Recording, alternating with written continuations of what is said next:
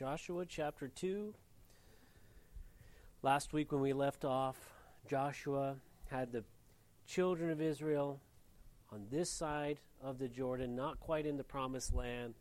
The preparations are underway.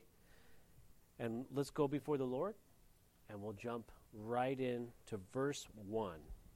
Lord, we thank you and we praise you for your word. We thank you that these truths are eternal. They are forever. They do not change.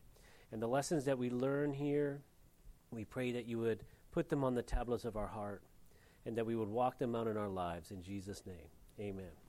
Well, verse 1, only verse 1, it says, Now Joshua the son of Nun sent out 2 men from Acacia Grove to spy secretly, saying, Go, view the land, especially Jericho.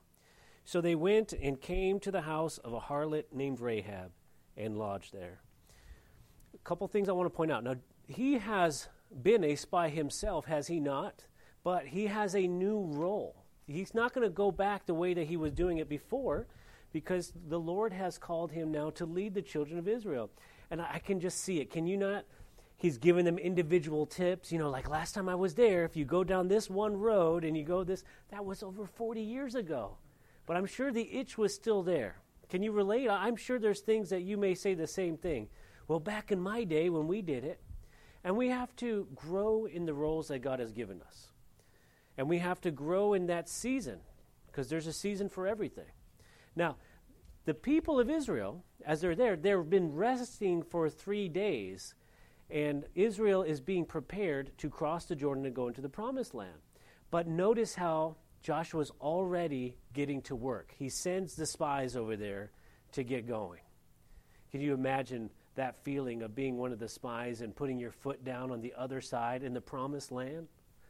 But what we're going to see is that it's full of enemies. It's full of battles. The enemy is holding the promised land. And even though God told them that they were going to be victorious, they still have to do the work. They still have to go about the Lord's business by faith. Now remember verse 11 of the first chapter. It says, Pass through the camp and command the people, prepare provisions for yourselves, for within 3 days you will cross over this Jordan to go in to possess the land which the Lord your God is giving you to possess. Why prepare? Why send spies? Why do they have to sharpen swords? Why do they have to get ready? Like God's promised it to them doesn't mean that God's going to hand deliver it with a gift basket and all they have to do is walk into the enemy's camp and take over. Well, the same thing that's going on then is the same thing going on with us. Christ has conquered sin, death, and the devil. We are born again. Our promises are sealed. We have a habitation in heaven. We will rule and reign with him in the millennial kingdom. But what do we have to do every day? We have to reckon ourselves dead to sin. We have to pick up his cross daily. We have to fight this spiritual war. It's not going to be easy. Even though God has promised us the victory, we have to walk in those promises every single day. Sometimes we may get the feeling, like, why do I have to make all these good choices? God's just going to give it to me anyway. Well, the Lord is showing them that even though they will be victorious, what are they doing? Get provisions, get smart. The Bible tells us in the New Testament that don't prepare don't build a tower without first preparing and planning, lest you're halfway through and you can't finish it and you become a laughing stock. Proverbs tells us that through sound and good counsel, wage war. You know, we need to be smart about these things. Now, speaking of smart, these 2 spies, they go into the enemy's land, and they go and hide in a harlot's house, Rahab. Now, there are a lot of really good Bible scholars and teachers. They do everything they can to not call Rahab what she is. She is a prostitute. There is no other way you can say it. This is a house of ill repute. What are these good Israeli boys, these good Jewish boys, doing in a harlot's house? Now, there is nothing sexual written here in the text. So what are they doing? Well, where are they? They are in the enemy's camp. They do not want Israel coming over and taking their houses and stealing their stuff and kicking them out of the land. They don't want God's judgment. They want to continue to live as they've always done. There is an opposition. Now, you don't go knocking on the door of the city gate, say, hey, I'm here. I'm here. Hey, could you do me a favor? Let me know how many guys are in here and where all the gates are.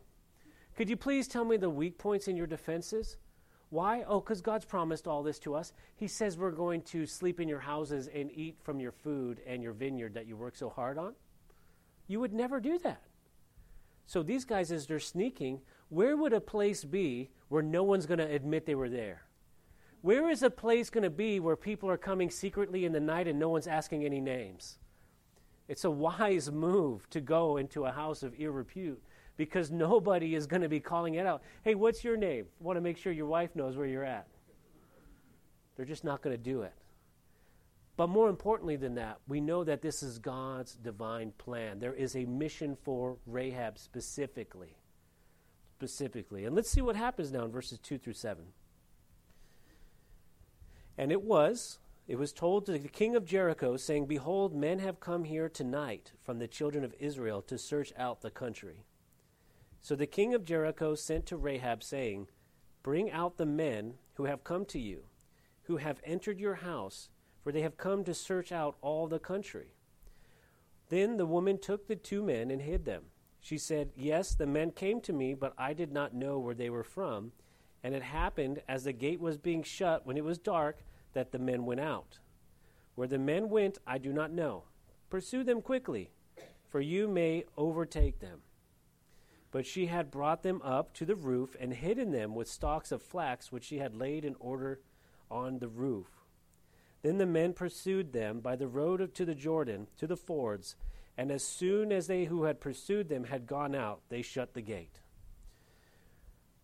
How? How does the king know that they're there? They're not announcing themselves. They're sneaky. They're in a recon element. That means that there's a traitor in the camp of Israel. Somebody's telling them. Or maybe they're starting to trade across the Jordan. Maybe travelers are coming across from other countries. Hey, what are you guys doing here? This 1,000,000-man army just happens to be camped on the Jericho River. Well, we're getting ready. We're preparing. I want to buy some of your goods before you go over to this other country because we're getting ready to go over there. We're going to take it all. Oh, are you? Really? Yeah, we even sent a couple guys over there. Oh, wow. Yeah, here, you can buy this stuff. And then maybe the trader went over there. Trader with a Trader. And they go over to the city on the other side of the Jericho. Hey, I just want to let you know, we sold a bunch of stuff. A lot of people over there. They want your things. And they said they sent some people. If you are an enemy of Israel, what are you going to do about this? If you are one of these people that are living in the promised land and you hear that there's a 1,000,000-man army on the other side and God is on their side, they have all these victories and they're coming to take your house, take your fields, take your property, take your flag down, put their flag up, are you going to lay down? Are you just going to give it to them? Are you going to pack your bags and be like, oh, I'm out of here? It's going to be a fight. It is strange that Christians go through this world in their life and they act like the devil's not going to put up a fight. They act like the demons are not going to be against us. They act like when we go into the world and preach the Gospels and them who love darkness rather than light are just going to pack up their bags and get out. And it is interesting to me that we get tricked in our minds in this spiritual war that we just think that everything's going to be easy. The enemies of the gospel are not going to go away. They are going to put up a fight.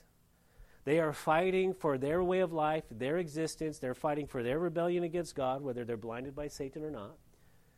The demons know that they are going to go to hell, a fiery pit for all of eternity. Do you think they're going to go there willingly? Satan knows that he's condemned. He has read the book. He knows the future. Whether he's naive enough to think he can have victory over God or not, I do not know. That's above my pay grade. But I do know this. He's not going down without a fight. I praise God that in the name of Jesus Christ, if we resist the devil, he will flee. We cannot be overcome. But you think it's going to be easy, Christian? You may wonder, why is it such a struggle for you to get up in the morning and to read your Bible? Why is it such a struggle to turn off the TV and to go pray? Why is it that you can't sleep all night long? You're tossing and turning, you have all these anxieties, and you say to yourself, you know what? I'm going to read my Bible now in the middle of the night.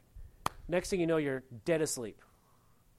I'll tell you right now, the enemy is like, nope, I'm going to remove all distractions. I'm going to get rid of all that stuff and going to sing them a lullaby to put them to sleep, because we are in a spiritual war. And the enemy doesn't make it easy. Well, the enemy's not making it here easy as well. They're going door to door to find out where these people are. And then you have Rahab. What is she thinking? What is she to gain? No promises have been made here in the text. There's no treaty. There's no promise. There's no payment. There's no begging. She hasn't interacted with God. No angel has come to her and given her a message. And yet, she decides to go against her people, against her tribe, against her town, against the authorities, against the threat of death. For time immemorial, what have we done with traitors? Traitor, traitors. They are strung up. They are taken out. They are not treated well. Only in the United States of America do we have traitors, and we're so gracious we put them in jail for the rest of their lives. Room and board. This woman is a traitor. She is a traitor against her people, but she throws her lot in with God. Now, Guzik, he writes in his commentary, it was just so good I couldn't even. Sometimes I like to rewrite it. I don't want you guys to know I'm leaning that heavily on the commentary, but I couldn't help it. He said, consider that she was a pagan sinner in a city and culture wholly given over to worship of false gods and immorality, with no previous contact with the Word of God or the things of God. And she chose the Lord. And this is what he wrote. What is your excuse? I go, I'm not taking that home. I'm going to blame David on that one. I'm going to give that one to you, and it's going to be his words, not mine. What is your excuse? She chooses the Lord. And again, I say, why is it that as Christians we're so naive to think, well, I follow Jesus, everything's going to be easy? We are Christians, disciples of Christ. We follow after him. Was Jesus' life easy? When he wrestled with Satan, we won't call it wrestling, but when he was tempted by Satan in the desert for 40 days, was it easy? When he was in the Garden of Gethsemane, sweating as it were great drops of blood, was it easy? When he was crucified, easy? When they tried to kill him and stone him, and he just walked straight through the crowd because he's the Lord.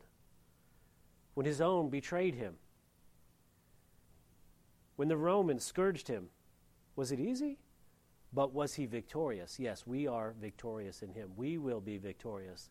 Rahab is like, you know what? I don't know what I'm doing here, but I know one thing. If I want to get out of this thing, I better stick with them. I better stick with their God. And she doesn't know any of it. And I don't know anything about the military other than what I see in a documentary or read in a history book. But they say, in planning, all the best plans, you have to remember the enemy gets a vote. The enemy gets a vote on whether your plan works or not. The enemy gets a vote. He's going to try and destroy it. He's going to try and stop you. He's going to try and hinder you. He's going to do everything he can because he is on his way to hell and he wants to stop the gospel. But God is so great and he is so powerful, he uses all these things for good in the life of the believer. The Bible tells us that all things work together for the good for those that love him. And I say it over and over again. I don't know how, I don't know when, I don't know why, but it does. But we have to stay in the fight. Well, what happens now? She's hidden these spies up on the roof. They're banging on the door. She tells them a lie. They run away. They're going to go find these spies. Now they decide to have a conversation. Let's read verses 8 through 14. Now before they lay down, she came up to them on the roof and said to the men, I know that the Lord has given you the land, that the terror of you has fallen on us, and that all the inhabitants of the land are faint-hearted because of you. For we have heard how the Lord dried up the water of the Red Sea for you when you came out of Egypt, and what you did to the 2 kings of the Amorites who were on the other side of the Jordan, Sihon and Og, whom you utterly destroyed. And as soon as we heard these things, our hearts melted. Neither did there remain any more courage in anyone because of you. For the Lord your God, he is God in the heaven above, and on the earth beneath. Now therefore I beg you, swear to me by the Lord, since I have shown you kindness, that you also will show kindness to my father's house, and give me a true token. And spare my father, my mother, my brothers, my sisters, and all that they have, and deliver our lives from death. So the man answered her, Our lives for yours, if none of you tell this business of ours. And it shall be, when the Lord has given us the land, then we will deal kindly and truly with you. Rahab declares her faith in the true and the living God. And how did she receive this gospel, this good news? By rumor and hearsay. There's no CNN, Fox News, there's no YouTube videos. They're just hearing that these battles are taking place, that the Red Sea is parting. I want you to think about this for even a moment.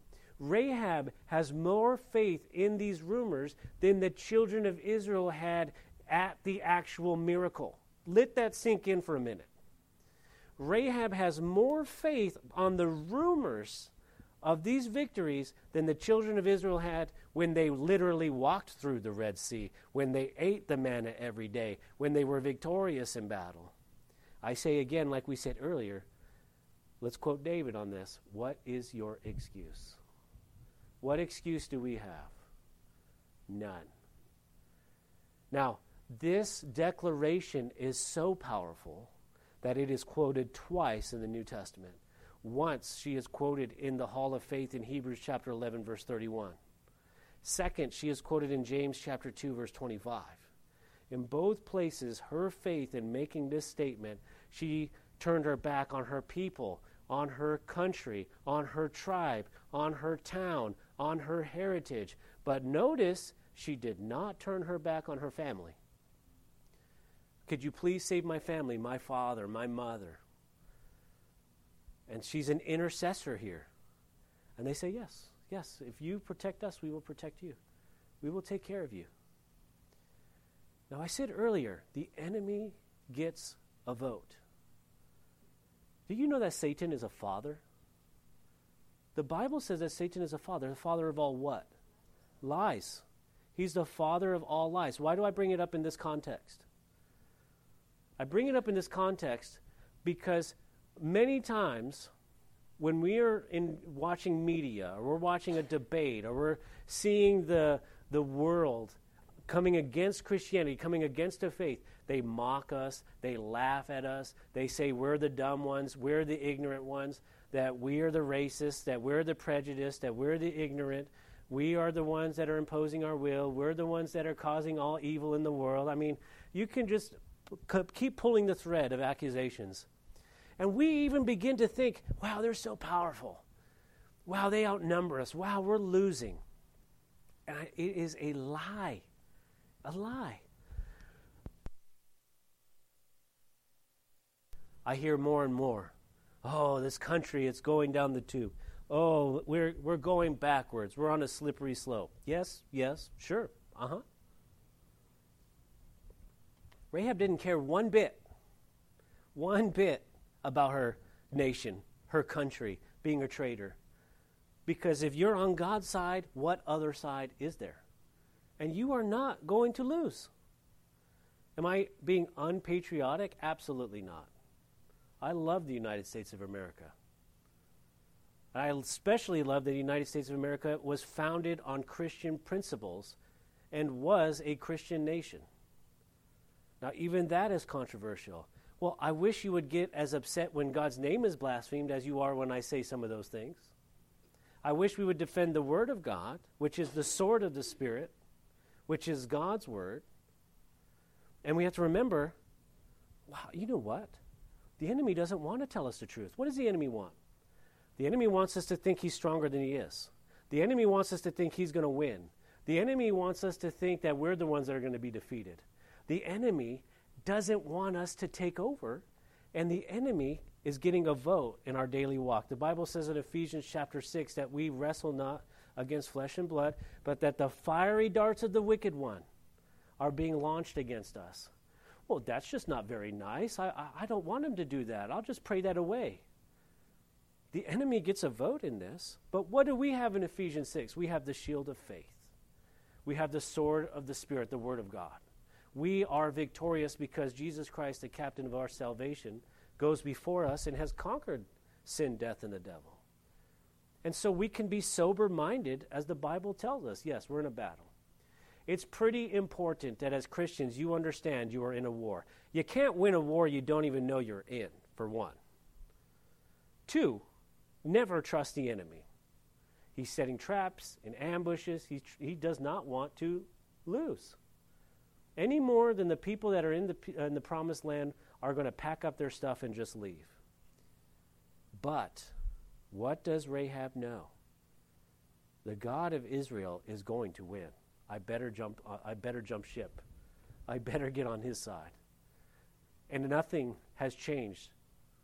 The true and the living God is going to be victorious. He will rule and reign on this planet for a millennium, 1,000 years. He will show how life always was supposed to be, and we will rule and reign with him. We cannot lose. Rahab is a pagan prostitute, and she is showing more faith than we 21st century Christians. Shame on us. Here's the good news. She changed sides.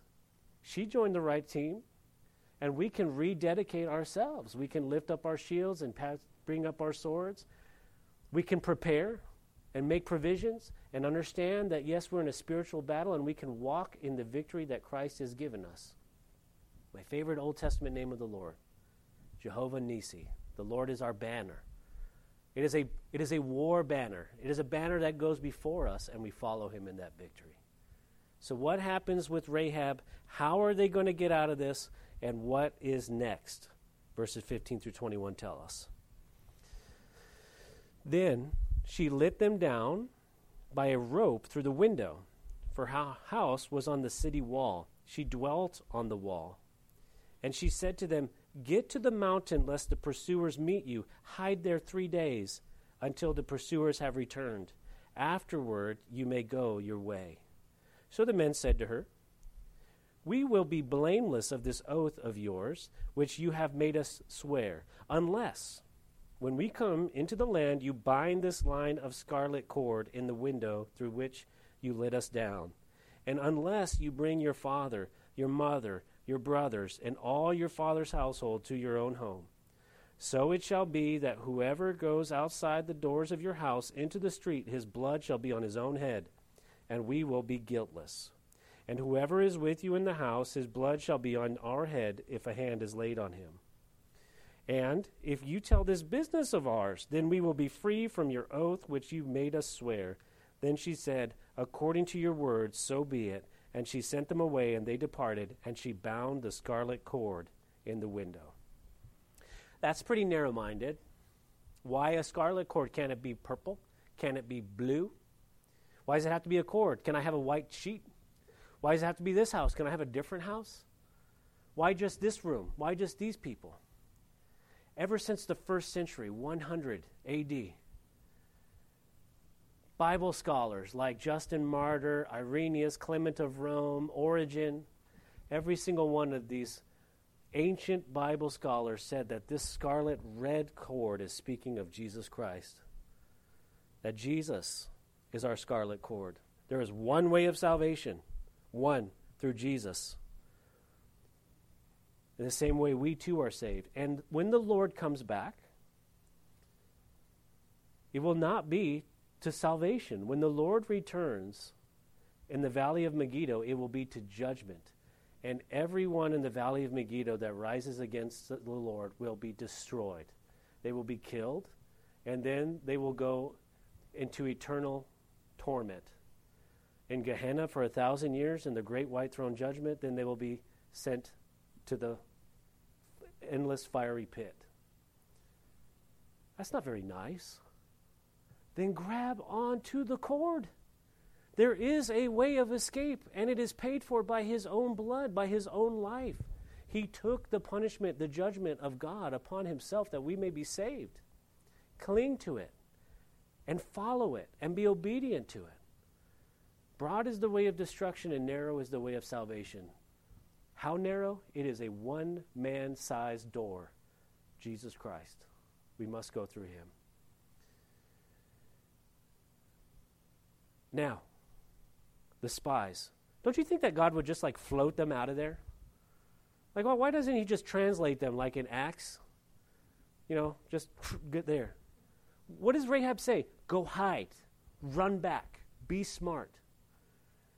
Like they could be defeated. Like they could be overtaken if they don't obey. If they just flaunt in front of the enemy, what happens? They would be overtaken. They would be murdered. They would be killed. But they do make it back. They do get there. What if the spies stayed in there? They never went back? Took on an alias? Maybe started a little business? Got a nice little cottage in the town? Well, what if they stayed there and they became prosperous and maybe ran for office? You know, what if they fell in love with the place? Maybe they started to like that place a little bit. What would happen when Israel comes? They'd be destroyed, like everyone else. If you don't see where I'm going with this, then you're blind. The Bible tells us Christians we're not to be in love with the world, that we're not to love this life. Listen, we are in the recon team ourselves. The Lord is coming back. He is going to have a 7-year judgment on this planet, and he is going to set up the true kingdom. And we just love this place so much. We're clinging to it. Man, we just want this place to persevere. We just want it like you're being a defeatist. Absolutely not. I'm spying out the land, and I'm handing out as many scarlet cords as I possibly can. I want as many people crammed into those things. I'm going to share the gospel of Christ to as many different people as I can, and then I pray God shows up, and there's the whole city's just scarlet cords. Come, Lord Jesus, come. No judgment. I know that won't be the case, but I'm going to fight. I'm not going to be in that recon team and be caught with the enemy's uniform representing the enemy and trying to teach the enemy on how to defend against the Lord. Absolutely not. We need to be on the Lord's side. You could start by taking your own home. You can start in your living room with your own wife, your own children. You could start in your business by just sharing the gospel, by being a friend to somebody. You can start on your ride to work. Instead of putting on that random show or that random music, put on something that's glorifying God and reminding you he is coming quickly. We can do the same. Well, you may say, I'm not trained, I'm not educated, I don't know. Do I have to remind you that Rahab is a pagan prostitute who hasn't studied the Word of God in her entire life? Yet she can make a statement of faith and can walk by faith. She is in the hall of faith with Abraham, with Moses, and Rahab's name is listed there. How great is our Lord? Maybe you've been on the wall. Maybe you're on the recon team. Maybe you are a disciple of Christ. Great. Complete your mission. But remember, the enemy gets a vote. We still have to do our duty. It will not be easy. And now we see verses 22 through 24. Verses 22 through 24. They departed and went to the mountain and stayed there 3 days until the pursuers returned. The pursuers sought them all along the way, but did not find them. So the 2 men returned, descended from the mountain, and crossed over. And they came to Joshua the son of Nun and told him all that had befallen them. And they said to Joshua, truly the Lord has delivered all the land into our hands. For indeed all the inhabitants of the country are faint-hearted because of us. Remember how I told you the enemy is a liar? You see, many times the media, the culture, the professors, the philosophers are telling us that we're backward, that we're the ones that are dumb and ignorant, that we're the ones that are behind the times. But secretly, many, not all, they're questioning. When they go home and the camera's on and on, what happens when I die? Am I right? If they're reading the text, if they're truly a seeker, if they are not as strong as you think they are, why are they attacking the Christian church so hard? Why are they attacking the Word of God so hard? They're not attacking Islam. They're not attacking Quran publicly, are they? They're not arguing against Hinduism. What is it about the truth of God's Word that is so dangerous to them that they're going out of their way to attack it? Well, number one, the enemy gets a vote. Satan is against the truth. Number two, they're terrified of it, just the same way that this nation was terrified of the nation of Israel. Did that mean that they were going to quit or just give up? No, they're going to fight. They're not going away easy. And nothing has changed. Yes, all the promises of God are yes and amen. He told the nation of Israel they're going in there, they're going to be victorious, and they will. Israel will try and give up. They will try through their own sins and their own failures to give the enemy the battle. And they'll never truly be 100% victorious. But God will be on their side. Now, for these spies, their mission is accomplished. But what do you see? I see a great movie here. I mean, they're running for their lives. They're hiding. They got the truth. They know what's going on. They know that they're terrified. They're trying to escape. They're being hunted. And finally, they get back. They don't say how powerful the armies are, how big the walls of Jericho are. They don't tell how difficult it's going to be. They don't say, oh, there's just no way, we can't make it. There's giants over there. What do they say? They're scared. They're scared. I'm telling you right now. They're coming after us because they're scared. They want to shut the churches down because they're scared. They don't want us to teach the Word of God because they're frightened. They don't want us to stand up and be Christians because they don't know what to do with us. Because we hold the sword of the Lord, the truth of God's Word. Every time we read the Bible and study, every time we get up early to get in our prayer closets and spend time with the Lord, we're winning. We're victorious. Every time you close the book, every time you decide to go to the world instead of to the Lord, every time our entertainment is more important than the battle, the enemy is winning. He can't win on his own. We give him the victory. He can't overcome the Lord. We are giving it. We have to be smart. We have to redeem the time that we're in now.